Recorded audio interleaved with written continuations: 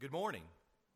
We are so grateful that you are here. We've got a lot of folks with us this morning from various parts of life, different areas, a lot of visitors who are with us, some who are not quite visitors, a lot of different folks, and we're just grateful that you're here with us this morning.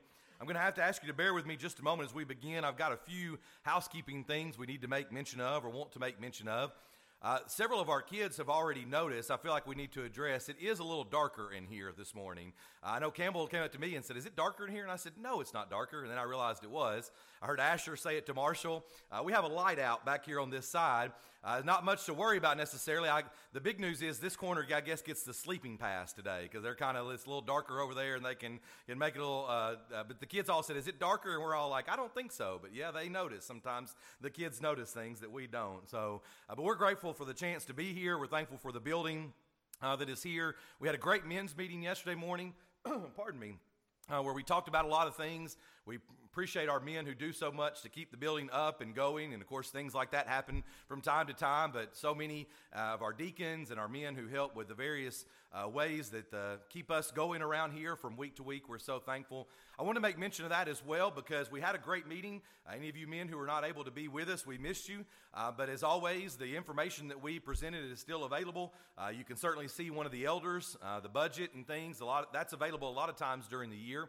A lot of times I know Bill would take the Sunday after that meeting, and I've kind of done it as well, to talk about some facts and figures and some things. I decided not to do that this year. As I mentioned last week, I've got a lot of sermon topics in the hopper and trying to work through a lot of things, so I wasn't going to pause some of the series we've been going through to do that today, but certainly any questions you have of our elders, of our deacons, of anything, be sure to ask. We just had a great meeting and a chance to present a lot of the material and the work that's being done here, and we just want you to know that and to ask any questions you may have.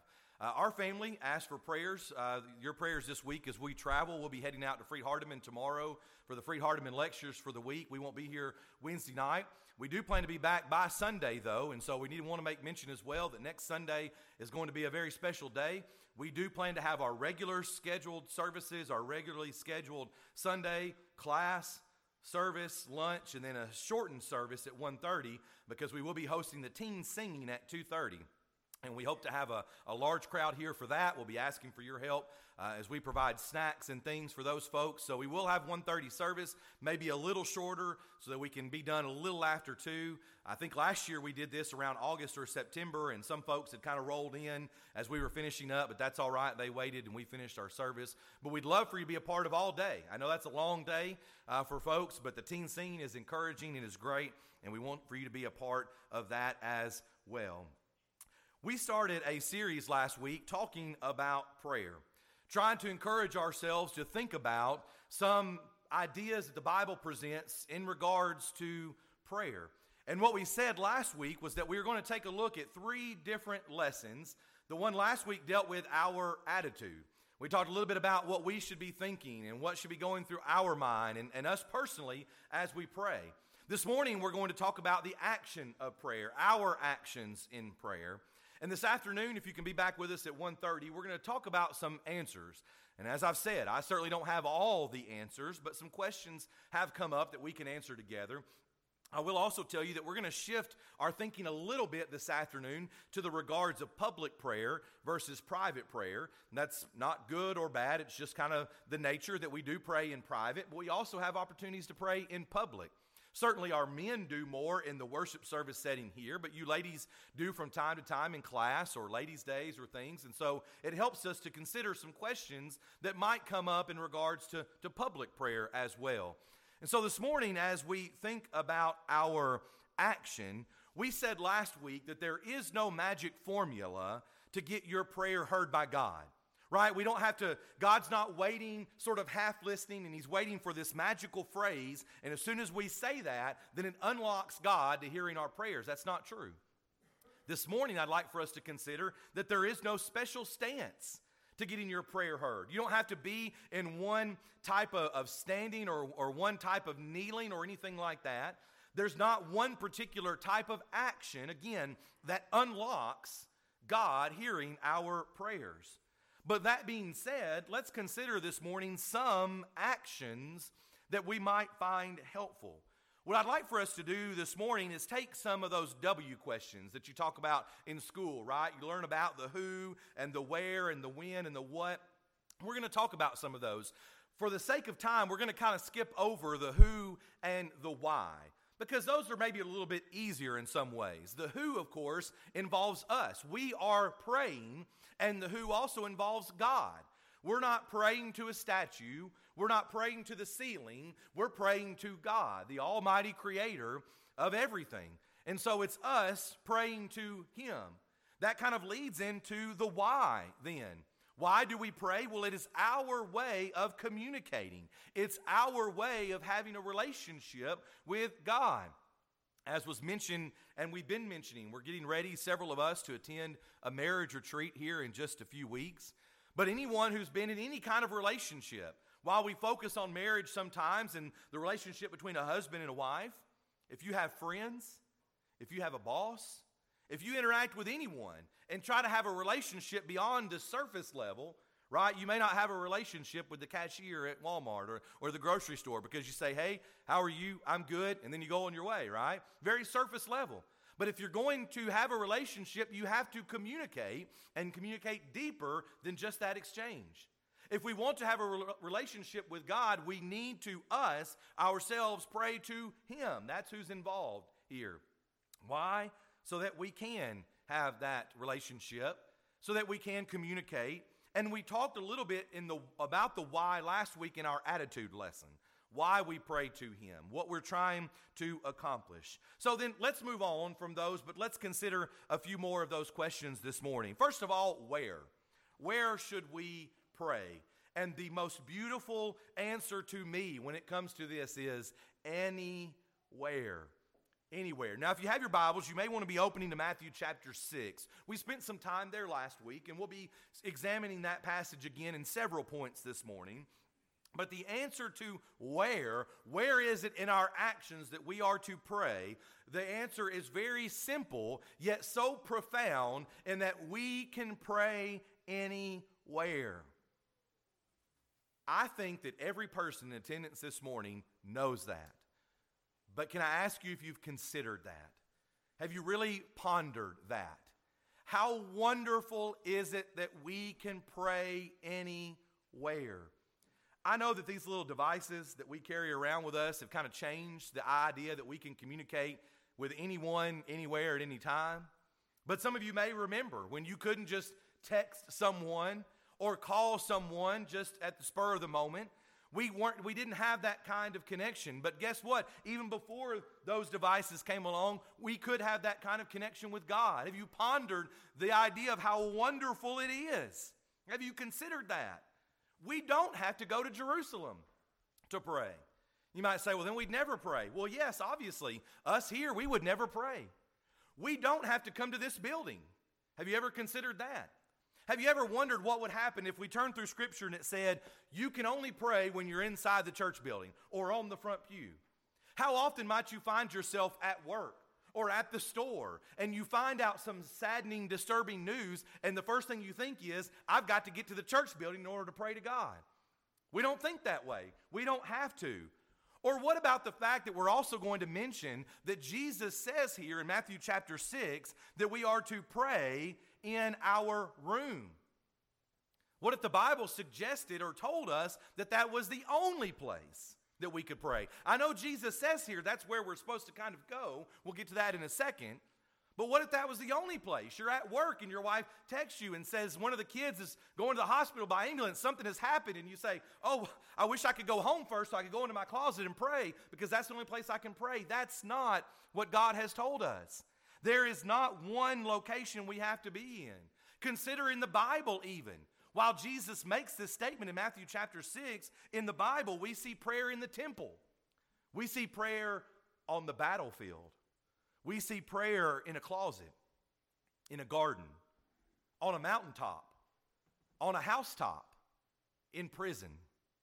Prayer is offered in all sorts of locations. I mentioned to you last week that I used to love my drive from Amnicola back to Dunlap each day when I worked for the steel place that I worked for before, because I could pray in the car. Yes, in my car. Many of you have probably done that. No, not eyes closed, right? Not head bowed as I'm trying to drive down the road. But I could stop and have a moment of prayerful attitude, of praying and communicating with God. Do you remember here in Matthew chapter 6, verses 5 through 8, as Jesus is setting up the model prayer, he talks about praying alone and praying in your room. And can I suggest to you this morning that maybe this should be our go-to move? This should be our go-to place, praying in your room. This should be our habit. The only place? No, don't misunderstand. But maybe it should be our habit. There is nothing wrong with praying in a group. There's nothing wrong with praying in a public setting, praying with your spouse or your kids. But I think it should be our habit that we pray, as Jesus says, in secret. Remember the warning that verse 5 bears for us from the mouth of Jesus, that they, right, and we talk about the group they, we don't want to be a part of that, but they pray how? Where? To be seen by men. Don't be like that. Don't be that way. Turn in your Bibles to Jeremiah chapter 33 and verse 3 for just a moment. Jeremiah chapter 33 and verse 3. Before we move off this point, I want to share one thought with you. Jeremiah 33 and verse 3. As we consider our idea of prayer and where we pray, I remember as a teenager going to a youth retreat. Jeremiah 33 and verse 3 says, "Call to me, and I will answer you, and show you great and mighty things which you do not know." I remember going as a teenager on this youth retreat, and one of the speakers said, "Do you know God's phone number? Do you know God's phone number?" And they said, God's phone number is 333. And they pointed out this passage, and we turned to it together, and we've read it as we've done this morning. And I look back on that, and sometimes I think, well, maybe that's a little trite. I don't know, but maybe not. The message of Jeremiah 33:3 is God says, "Call me, and I will answer." When someone asks you for your phone number, what are they expecting to do? They're expecting to be able to communicate with you. They're essentially saying, you can call me, and I will answer you. And so maybe in that regards, I'm not trying to bring it down to too low of a level, but maybe in that regards, this is a wonderful passage to remind us that God says, and not just in this place, but in so many, call to me, and I will answer you. Anytime, anywhere, we can have communication with the Father. How wonderful and special that is. Number 2, let's consider what. What is it about prayer? Now, as you see here on the screen, it's a mention of what we talked about last week. Last week, we talked about adoration, confession, thanksgiving, and supplication. I would invite you again to come back at 1:30. We're going to talk in more detail this afternoon about some of the what in regards to prayer. What we do, what we say. But we talked last week about this. Philippians chapter 4 and verse 6, Paul says, "Be anxious for nothing, but in everything by prayer and supplication, with thanksgiving, let your requests be made known to God."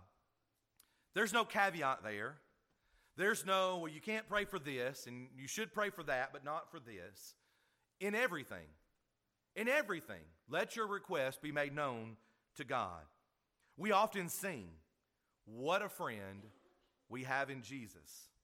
Have we trials and temptations? Is there trouble anywhere? We should never be discouraged. Take it to the Lord in prayer." The question I usually ask you is, do you mean it when you sing it? Do you truly take anything to the Lord in prayer? There are so many examples in the Bible that we won't have time to look at all of them of what we can and should pray for. One of the most, of course, well-known passages is James chapter 5. If you're there in the New Testament, James chapter 5, verse 15, we need to pray for the sick. James 5 and verse 16, we need to pray for one another. James chapter 1 and verse 5, we need to pray for wisdom. And even in trouble, we need to pray. The beautiful example of Jesus, as he did, even to exertion In Luke chapter 22 and verse 44, with sweat like drops of blood, have we prayed in trouble, in trial, in temptation, for sickness, and in health, for wisdom, for one another. The list goes on and on of things that we should pray for. But the what, interestingly enough, to me, is as wide open as the where. If we can pray anywhere, we can bring anything to God. The question is, do you believe that God hears you? Do you believe that God hears you when you pray? Do you believe that He answers? If the answer is yes, take it to the Lord in prayer. Everything, take it to God in prayer. Now again, we're going to hone in this afternoon on public versus private prayer. There's a time maybe to pray Scripture. There's a time where some folks sit down and they pray through the Psalms. There may be other times to pray to God about certain things. Probably prayer is not often when we should try to preach a sermon, right? God doesn't need a sermon preached to Him. But at other times, we might pray through Scripture. There's a certain time or a time to pray certain things, maybe in certain ways. And again, that's what we're going to focus on a little bit. But what? I think it's wonderful that we see in Scripture that it's as wide open as the where. Pray anytime and pray about anything. I remember as a teenager again, the example we always use, right, was, are you allowed to ask God to help you in taking this test, right? As we always said, is that wrong to ask God to help you with this test? We'd say, well, no, not in one sense. It might be a little selfish or wrong to ask God to give you the answers, even if He did work that way.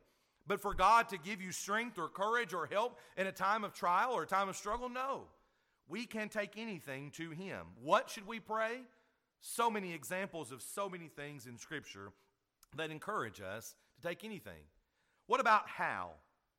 What about how? I know this is not that W question, but we sometimes include that in when we talk about those different questions. What about how?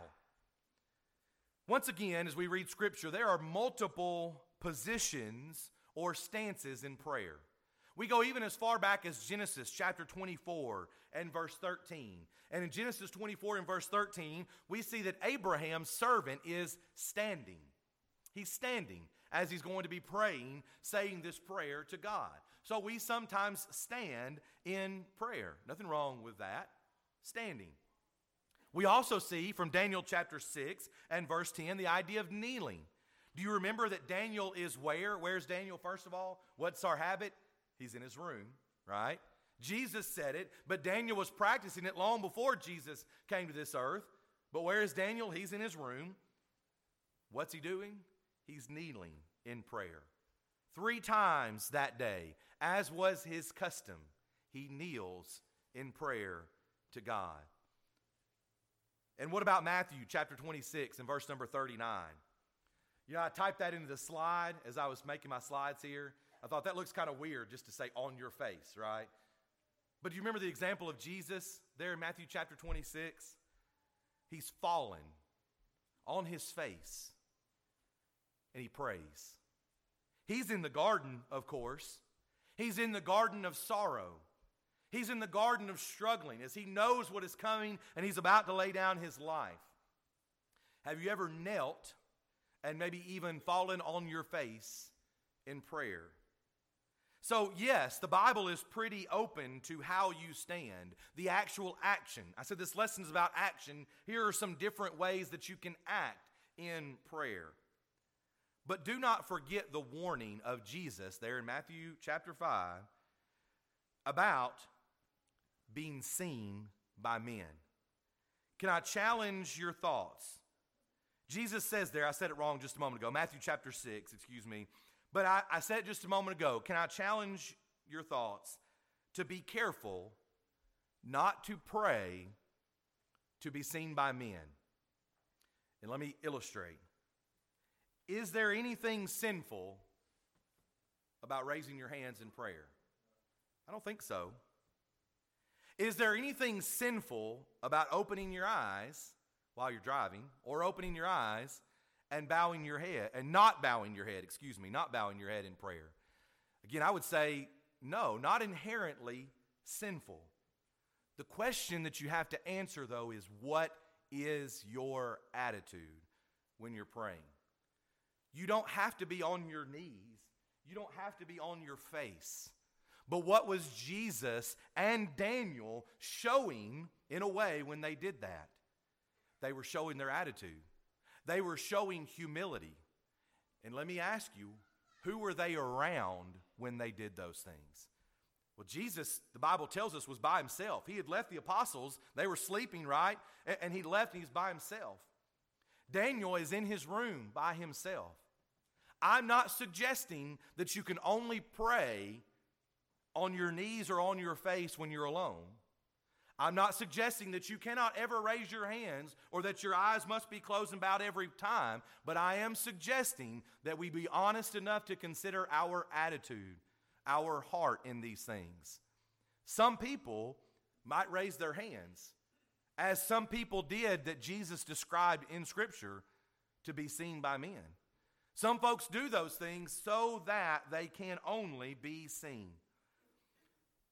The Bible doesn't say your eyes must be closed. Your Bible doesn't say your head must be bowed. But do you remember the place that we see a head being bowed? If you have your Bible, look in Luke chapter 18 and verse 13 and remind yourself.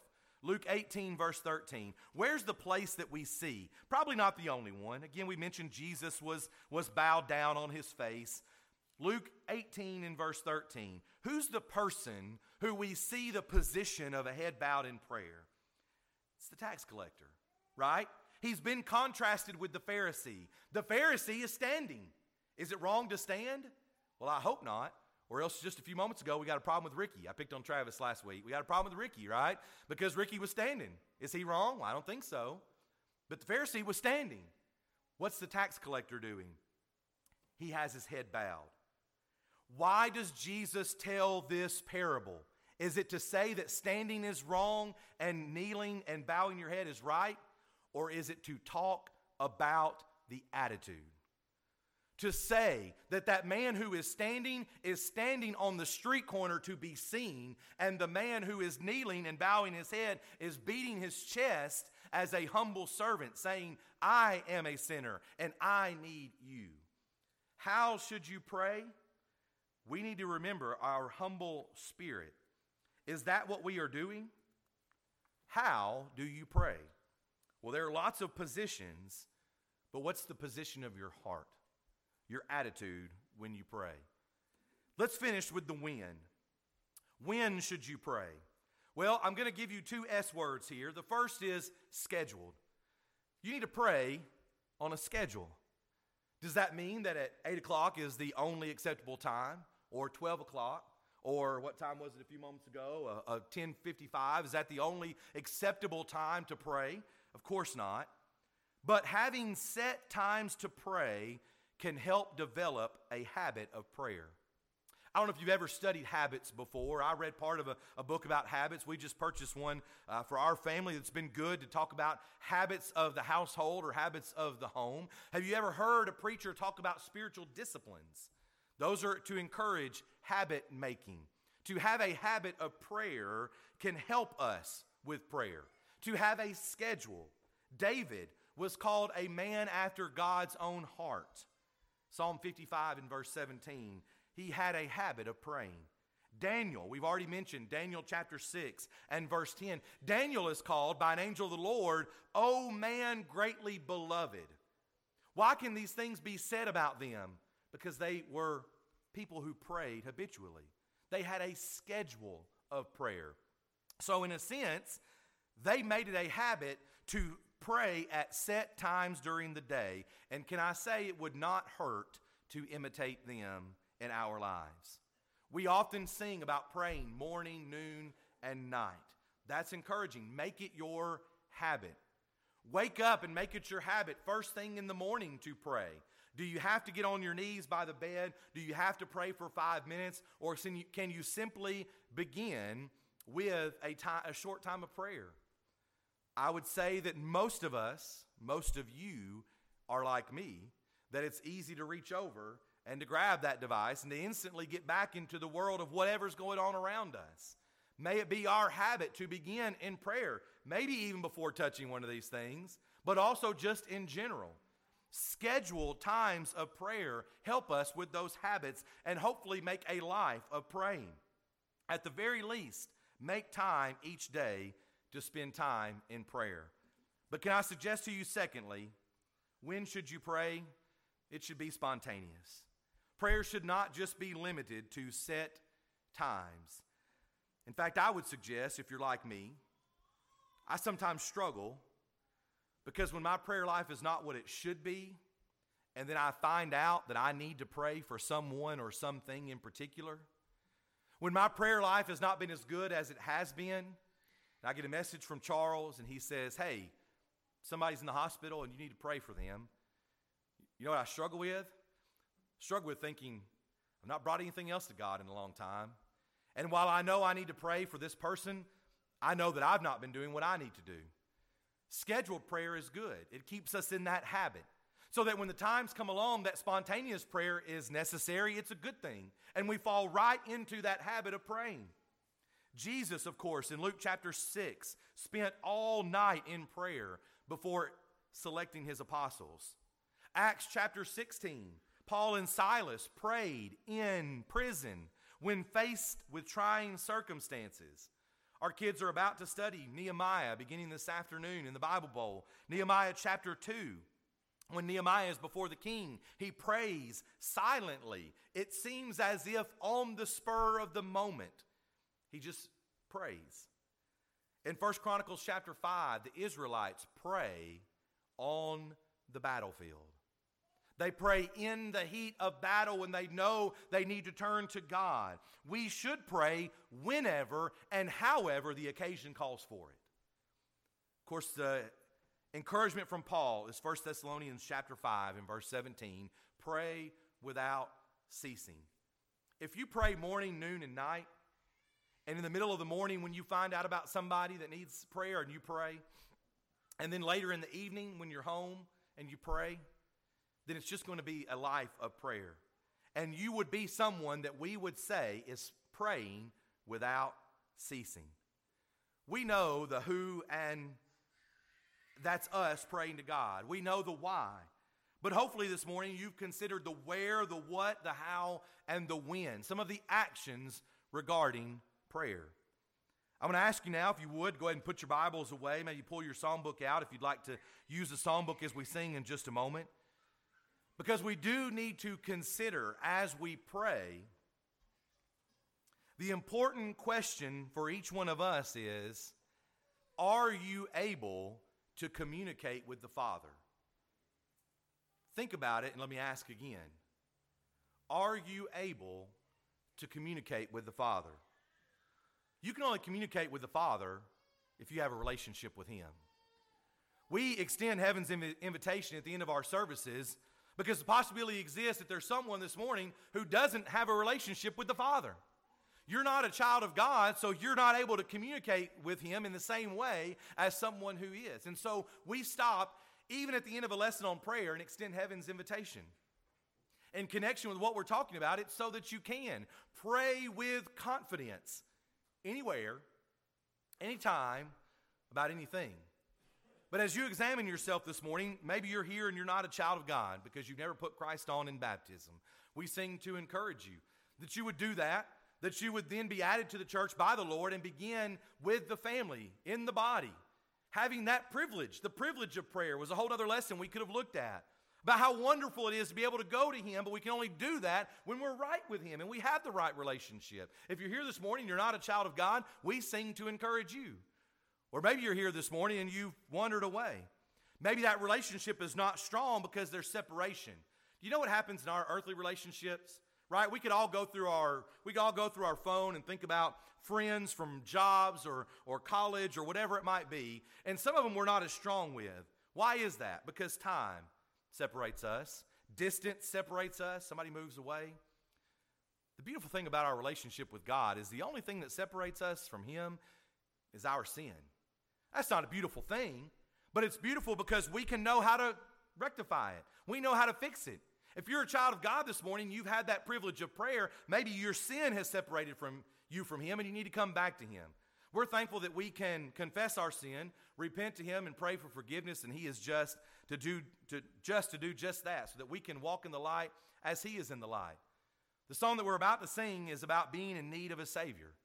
Are you in need of a Savior to cleanse you of your sins so that you can be a child of God? Are you in need of a Savior to help you in your communicating with God? Jesus is willing. He shed His blood. He wants to welcome you in. The Father wants to welcome you in to become a child of God or come back to Him, even now as we stand together and as we sing.